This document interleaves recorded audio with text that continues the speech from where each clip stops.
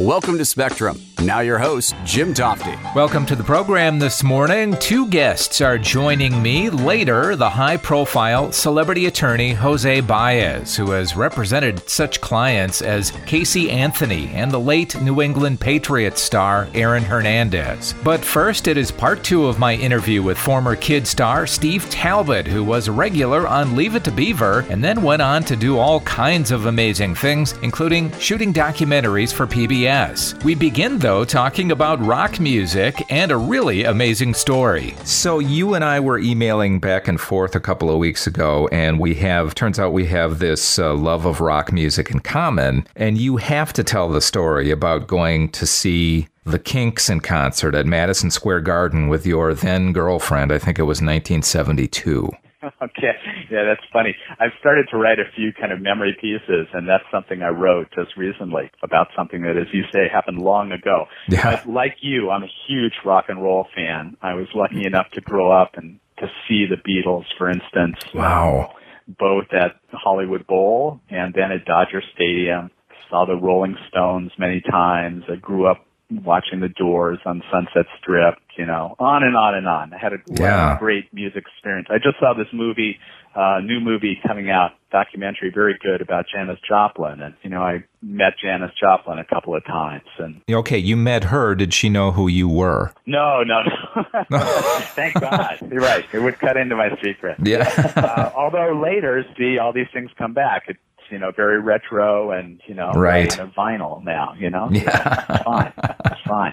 But, to get to this King story, this is just crazy. I was living in New York at the time. I was actually teaching at a college on Long Island, and I had this very street-savvy girlfriend who had grown up in Chicago, thought she was very cool and very tough, and she kind of was. And we were going to go see a Kinks concert. We loved the Kinks, and they hadn't been allowed to play in the United States for a long time. Right. They got caught up in some trouble, and they were kind of barred from performing in the U.S. So this was the early 70s, and they were at Madison Square Garden. We thought, fantastic. We went down there, and outside the concert, a guy scalping tickets came up and said, "Hey, cheap tickets, buy them." And I was a little dubious, but we bought them. And then we went in and went up the escalator and into this, and you could hear the crowd shouting. I was all excited. We walked in, and it was an ice hockey game. And I was completely stunned and thought, oh, my God, what's going on here? And, of course, the classic New York usher says, "Okay, kids, what can I do for you?" And it's like, I thought this was a Kinks concert, He turns to these rabid New York Ranger hockey fans and shouts like any good New Yorker, belittling me, says, "This hippie kid thinks he's like a Kinks concert." Crowds like booing and yelling at us. So I'm mortified, and, we slink out of that and go downstairs, and we're trying to figure out what went wrong. And, of course, unbeknownst to me at the time as a Californian, there were two venues at Madison Square Garden. Right. There was the big sports arena, and then there was, I believe in those days it was called the Felt Forum, but it was where concerts were. Right. So this scalper had sold us tickets to the wrong event. I wasn't too happy about that. And I was about to give up and go home, but my feisty girlfriend had a plan. And she went up to the ticket booth, which was shutting down, and she said, "Hey, you people sold us the wrong tickets." And the woman who was there said, "Get out of here, you kid." She said, "Let me talk to your supervisor." And this guy came over, and to my amazement, all of a sudden, after listening to her story, said, "Oh, okay, we've had a few problems here with tickets. Sorry, you kids. Don't ever tell anybody about this, but I'm going to take care of you kids." Then proceeded to take us through the bowels of Madison Square Garden, downstairs, through the halls, and I couldn't tell. I was a little paranoid, were we going to get arrested, beat up, thrown out? Right. Or is this for real, long story short, he takes us, knocks on a door opens, and I'll never forget this. It's a basement room in Madison Square Garden filled with guys wearing green visors and under lights counting huge stacks of cash. Oh, wow, this is like right out of Casino, isn't it? Totally out of Casino.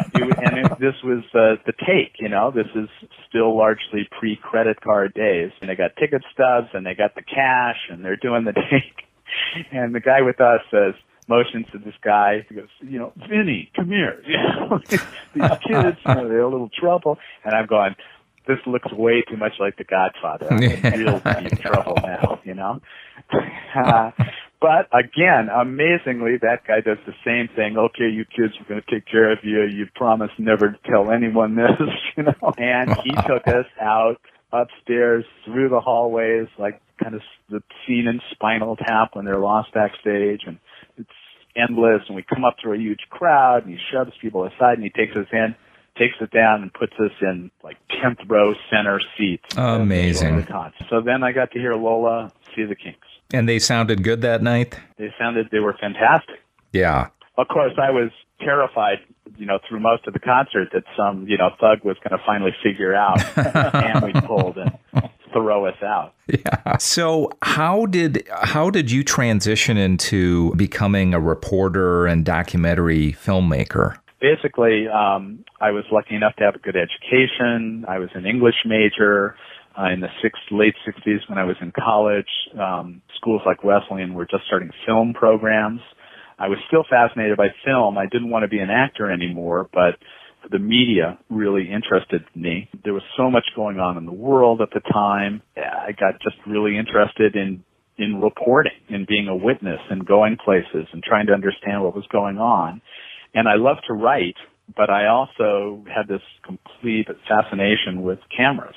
So I started filming things, and I made a documentary film as my thesis film in college, and went off and was a reporter. I spent a lot of time in Africa as a freelance reporter in the late 70s. Then I decided at a certain point when I was around 30, I needed a real job. I moved in with a woman who later became my wife, and we had two kids. So I got a job working for the public TV station in San Francisco, KQED. And I became a staff reporter and producer, and I just loved it. I felt totally in my element, and I got to do local reporting about politics and national stories, and I also did a series of films about writers, about authors for PBS. So I got drawn into that whole public TV system, which I loved, and I eventually went on to work for the series Frontline, which is still, I think, the best documentary series on TV anywhere. Yes. And I worked for them for almost 18 years. Well, and I know your early documentaries, Nuclear Weapons Accidents and another on Dashiell Hammett, were actually Peabody Award winners. I mean, I'm sure you're very humble about all this, but you've really done quite well and have won a lot of awards over the years. Well, thank you. I've been lucky, but yes, that's true. And I was lucky early on in my career. I did those two films that you mentioned back to back, and they were very different. The Dashiell Hammett, I've always been a Dashiell Hammett fan. The Maltese Falcon, The Thin Man, those great stories. And in fact, I named my son Dashiell. Right. I like Dashiell Hammett so much. And he grew up to be a lawyer and an investigator himself. So fantastic. It all comes full circle. But that was a biography of Dashiell Hammett for PBS. It was a national show. And, that was, I could be a little more artistic in a show like that. And my father, Lyle Talbot, actually did the voice of Dashiell Hammett in that documentary. So that was the first time we ever worked together. I would imagine he got, I don't know if this was before the time when there was a lot of voice work, but he had such a distinctive voice that I imagine he did a lot of that type of thing. He did. I mean, he was so busy being on camera that he probably did less of it than someone else might have. But he did. He had a wonderful voice. It got deeper and richer the older he got. He narrated a documentary for me that I did about a woman named Beryl Markham, who was a pilot, grew up in Kenya, back in the colonial days and was one of the pioneering pilots of the world. She flew solo from England to the United States in the 1930s, and she wrote a wonderful memoir called West with the Night. And I made a documentary about her, and my dad narrated that one. And Diana Quick, who was very big at the time in Brideshead Revisited on PBS, was the voice of Beryl Markham. So it's fun. I got to use actors in some of these more arty films that I would do. But most of what I did was investigative reporting. I was a foreign correspondent for quite a while in Africa as well. So my wife, I met, is originally from South Africa. So I have a lot of attachments and experience working there. It's been a very interesting life. Yeah, it's certainly. And I wonder if the traveling part of it as a reporter has just become a little too dicey these days as opposed to when you started. Yes, that's true. That's a good point. You know, when I was at Frontline, right after 9/11, David Fanning, the executive producer of Frontline, decided there needed to be more international reporting, try to figure out what was going on in the world. And so he started and hired me to run a part of Frontline that was called Frontline World.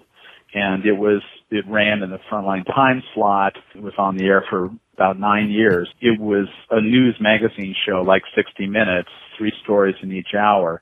And we would cover all sorts of issues all around the world. I was commissioning people to go out. I did some reporting myself where I would send myself out. I went to Lebanon. I went to Syria, spent time in Syria. I actually interviewed Bashar al-Assad. Strange experience. That's a long story. You know, I learned a lot, but mainly I was at that stage the senior producer, and I was sending other reporters and producers out, often to hotspots in the world. Northern Nigeria, we did early reporting on what's now become the whole Boko Haram phenomena in northern Nigeria. Lots of reporting in the Middle East, in the war in Iraq. And as the person at that point in charge of sending people out, of course, I always had a great deal of fear and a real sense of responsibility about making sure my reporters and producers were as safe as could be under those circumstances. And you must be very passionate and proud of the music series that you have done over the years as well. Well, thank you. Thank you, Jim. I mean, that's actually finally after all the years at Frontline, and it was just an incredible job to have. I left a few years ago to try to start a music series for PBS because I thought, I love music so much, and that's the one thing that I've used a lot of music in films, but I've never made films about music itself. And so with some friends, we put together a series of specials, which we called Soundtracks, Music Without Borders. And we did an online version of it, too, for PBS. And it was very successful. It was an enormous amount of fun to do. Unfortunately, we were never able to get the funding to make it be a proper ongoing series. I'd love to get back to that someday. Yeah, it's hard to believe because it's fantastic. I encourage people to go find it. And is there a website that everybody can go to look into some of the stuff that you've done? They're scattered. You can go to the Frontline website, pbs.org/frontline, and some of my work is there. To see soundtracks, you can see that on PBS's video site, so pbs.org/video, and just type in Soundtracks, Music Without Borders, and you can see those episodes online. I am more than happy that you said yes to an interview. I know that sometimes when you've been in a show like Leave It to Beaver years ago, that it's the last thing that people want to talk about. But your life has just been fascinating to me. I mean, everything that you've done and you've seen and produced over the years, I can't thank you enough for joining me on the show today. Well, I really appreciate it. And, let me leave you with this, Jim. It's funny because with Leave It to Beaver, I absolutely loved doing it when I was doing it. And as I say, Jerry and Tony were great people to work with. Really, the whole cast and the directors there, the whole atmosphere of that show. And then there was a period in my life when I didn't want to particularly be associated with it because I was doing other things. They did do a Leave It to Beaver revival series, a movie, and they asked me to be in it, and I had to turn him down because I said, look, I'm an investigative reporter. I can't be Gilbert anymore. And they kept sending me scripts where you'd say, okay, we get it. Well, now how about if Gilbert grows up to be a psychologist analyzing beaver? And I would say, I'm sorry, guys, I just can't do it. So a few people would say, what's with Talbot? How come he's the only holdout not doing the show? And it's not because I didn't like the show, but it's because I wanted another life. And I'm very happy to, remember it, think about it, share memories of it with other people. And I appreciate that. And, Jerry Mathers told me that, interestingly enough, that show, the new Leave It to Beaver, they lost the masters to that. And he said that they've been wanted to have it in reruns. And the reason it was never in reruns or syndication is because somehow somebody either made off with it or destroyed it or whatever, but it will never be seen again. So at least you've got that. Okay. There you go. It was just not meant to be, I guess. Not meant to be. It's very fun. My dad did an episode of that revised series. Wow. That is so great. Again, thank you so much, Steve. You too, and thanks very much. All right, buddy. Thank you. Bye-bye. Take care. My next guest is celebrity attorney Jose Baez, best known for defending Casey Anthony and the late NFL star Aaron Hernandez. Baez has more insight about Hernandez in his new book called Unnecessary Roughness. Hi, Jose. How are you today? I'm doing well, sir. How about yourself? Very good, thank you, and congratulations on the book. You've certainly never been one to shy away from high-profile, tough cases, have you? Well, if some things are worth said, you just might as well go ahead and say it. As it relates to the high-profile cases, I don't know. They seem to find me and not shy away from me either. Explain to me why a criminal defense attorney like yourself and others take on cases like Aaron Hernandez, which looked really impossible to the average person on the outside. Because I believe nothing's impossible. I don't think in terms of losing cases. I try and look at them from a different perspective. I want to challenge the evidence, and if the evidence itself looks weak, those are cases that need to be tried. Those are cases that need to, because contrary to what everybody thinks, you never really know what happened. Unless you're there. As a criminal defense lawyer, you try to challenge the evidence and make sure that the system stays, as we say, there's a three-legged chair of justice, and if you don't have one of those legs working properly, it's going to fall. So, that's... It's not just what I do, it's what I really believe. I'm a football fan, and even before Hernandez had come out of college, there were a lot of questions about his personality and who would actually pick him up. I mean, it was similar in ways to the Randy Moss case, I guess, where it took a lot of teams in the draft before somebody finally gets to somebody like this. Did you actually hesitate before taking on this case? I did before I met him, and once I met him, I was full speed ahead. I didn't have any issues with it at all. And it's funny that you say that about both Randy Moss and Aaron. At the end of the day, first of all, Randy Moss never had any issues, other than, being a little flamboyant. But sometimes those reputations are blown so out of proportion. Aaron's biggest issue in college was that he smoked marijuana. And if you know anything about the college game, that's so prevalent, even in the NFL. And on top of that, he had one bar fight, which, again, it's something you look at, of course, but nothing that's conclusive. And he was in a group that was questioned about a shooting. And because he grabbed headlines later on, somehow, some way, reporters started attaching him to that shooting. And now if you ask anybody, they'll say, oh, yeah, he was involved in a shooting back in college, which is not the case. Your first impression of him, because I had read, it may have even been a quote from you, that he really was a little kid in a man's body. He was. He was a big goofball, but there was more to him. I mean, he had intelligence. You could see it. He was very caring. And a lot of people say to me, well, you were his lawyer, and he put on his best behavior because he knew you were helping him.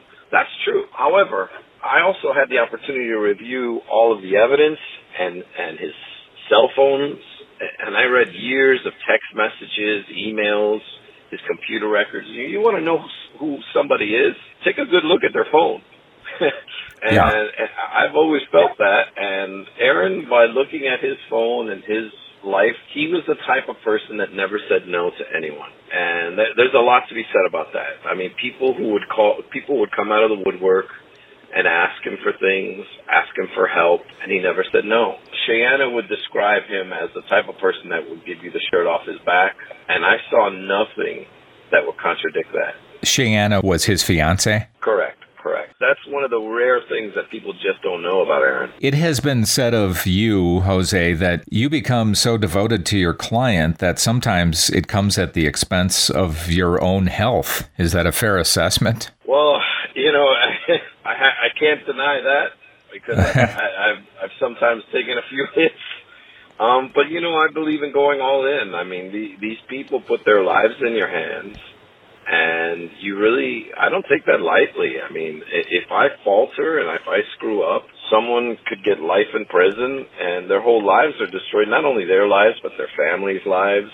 And I take that seriously. I take it as if it were a family member or a friend that I'm representing. I just don't want that on my conscience. I want to be able to say, look, I came into this and I gave it everything I had. And, if the jury sees it one way, great.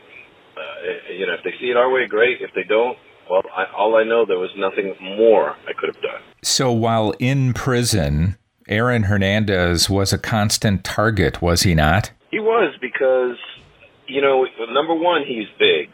And despite what everyone thinks, the big guys are the ones who get tested all the time. Everybody knows you want to be safe in prison, find the biggest guy you can and punch him in the mouth. And not only that, he was a celebrity.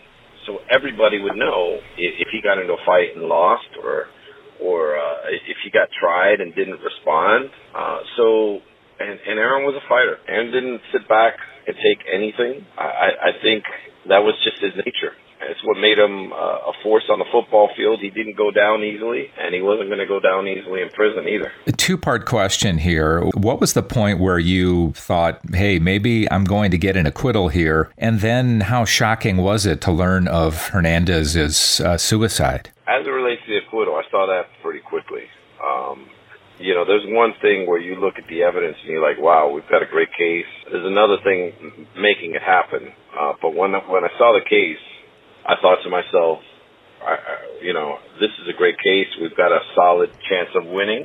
So that's kind of how I analyze it. Of course, anything can happen in a courtroom, so you don't spike the ball before you get in the end zone, as they say. But, I felt really good about his case. Now, as it relates to his suicide, I had no idea that was coming. It was a shock to me. I had spoken with him hours earlier, and he was upbeat, laughing, joking, just a typical Aaron. To find out about that, I just, to this day, I'm shocked. People have compared you to Johnny Cochran and that style. Did you study the way that Cochran would build a relationship with a jury, and how important is that? It's funny. I study all trial lawyers. I've been a trial junkie since I've been in law school. I used to skip class and go into the library and watch the O.J. Simpson trial. I used to go and try and find old televised trials, and it's something that I always study. So yes, I cannot deny that.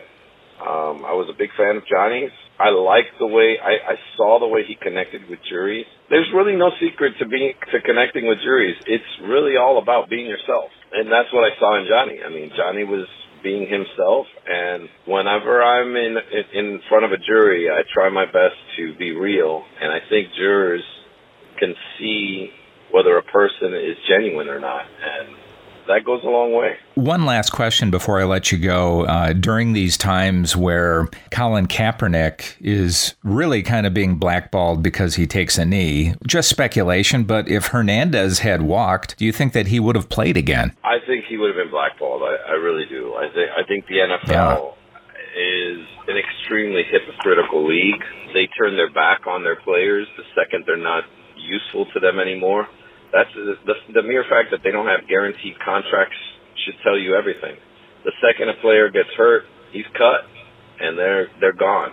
They're not used anymore. If a player does something wrong or makes a mistake, they don't try to rehabilitate him and maybe make him an example of, look, this is a person who went down the wrong path, but through education and rehabilitation, now they're a model citizen, and you can be too. You know, instead of teaching that lesson, they cut them loose. And there's this silent killer called CTE that they are directly a part of. And the second a player starts to manifest any of the symptoms, like through domestic violence or some other fight or something going on out in their personal lives, they cut them. And it's really and what they don't acknowledge is it's a direct result of playing football. Remember the Ray Rice tragedy, and that was horrendous what he did to his wife, but that lack of impulse control, that aggression, where do you think it comes from? It doesn't come from the fact that he's a bad human being. It comes from the fact that he may have something wrong with his brain from playing football. One of the things you talk about in your new book, Unnecessary Roughness, on Aaron Hernandez, and it's available everywhere. Jose, I wish I had more time to talk to you. It was a pleasure. I thank you for the time this morning. Thanks so much, Jim. I appreciate it, and I hope you enjoy the book. Thank you. Thanks again to both of my guests this morning, attorney Jose Baez, and earlier, former actor, now PBS filmmaker, Steve Talbot. That is the end of this edition of Spectrum. I do hope to see you back here next Sunday morning at 7:30. Spectrum is hosted, written, and produced by Jim Tofte. If you have suggestions on future guests or topics, please send them to spectrum@smiradio.com.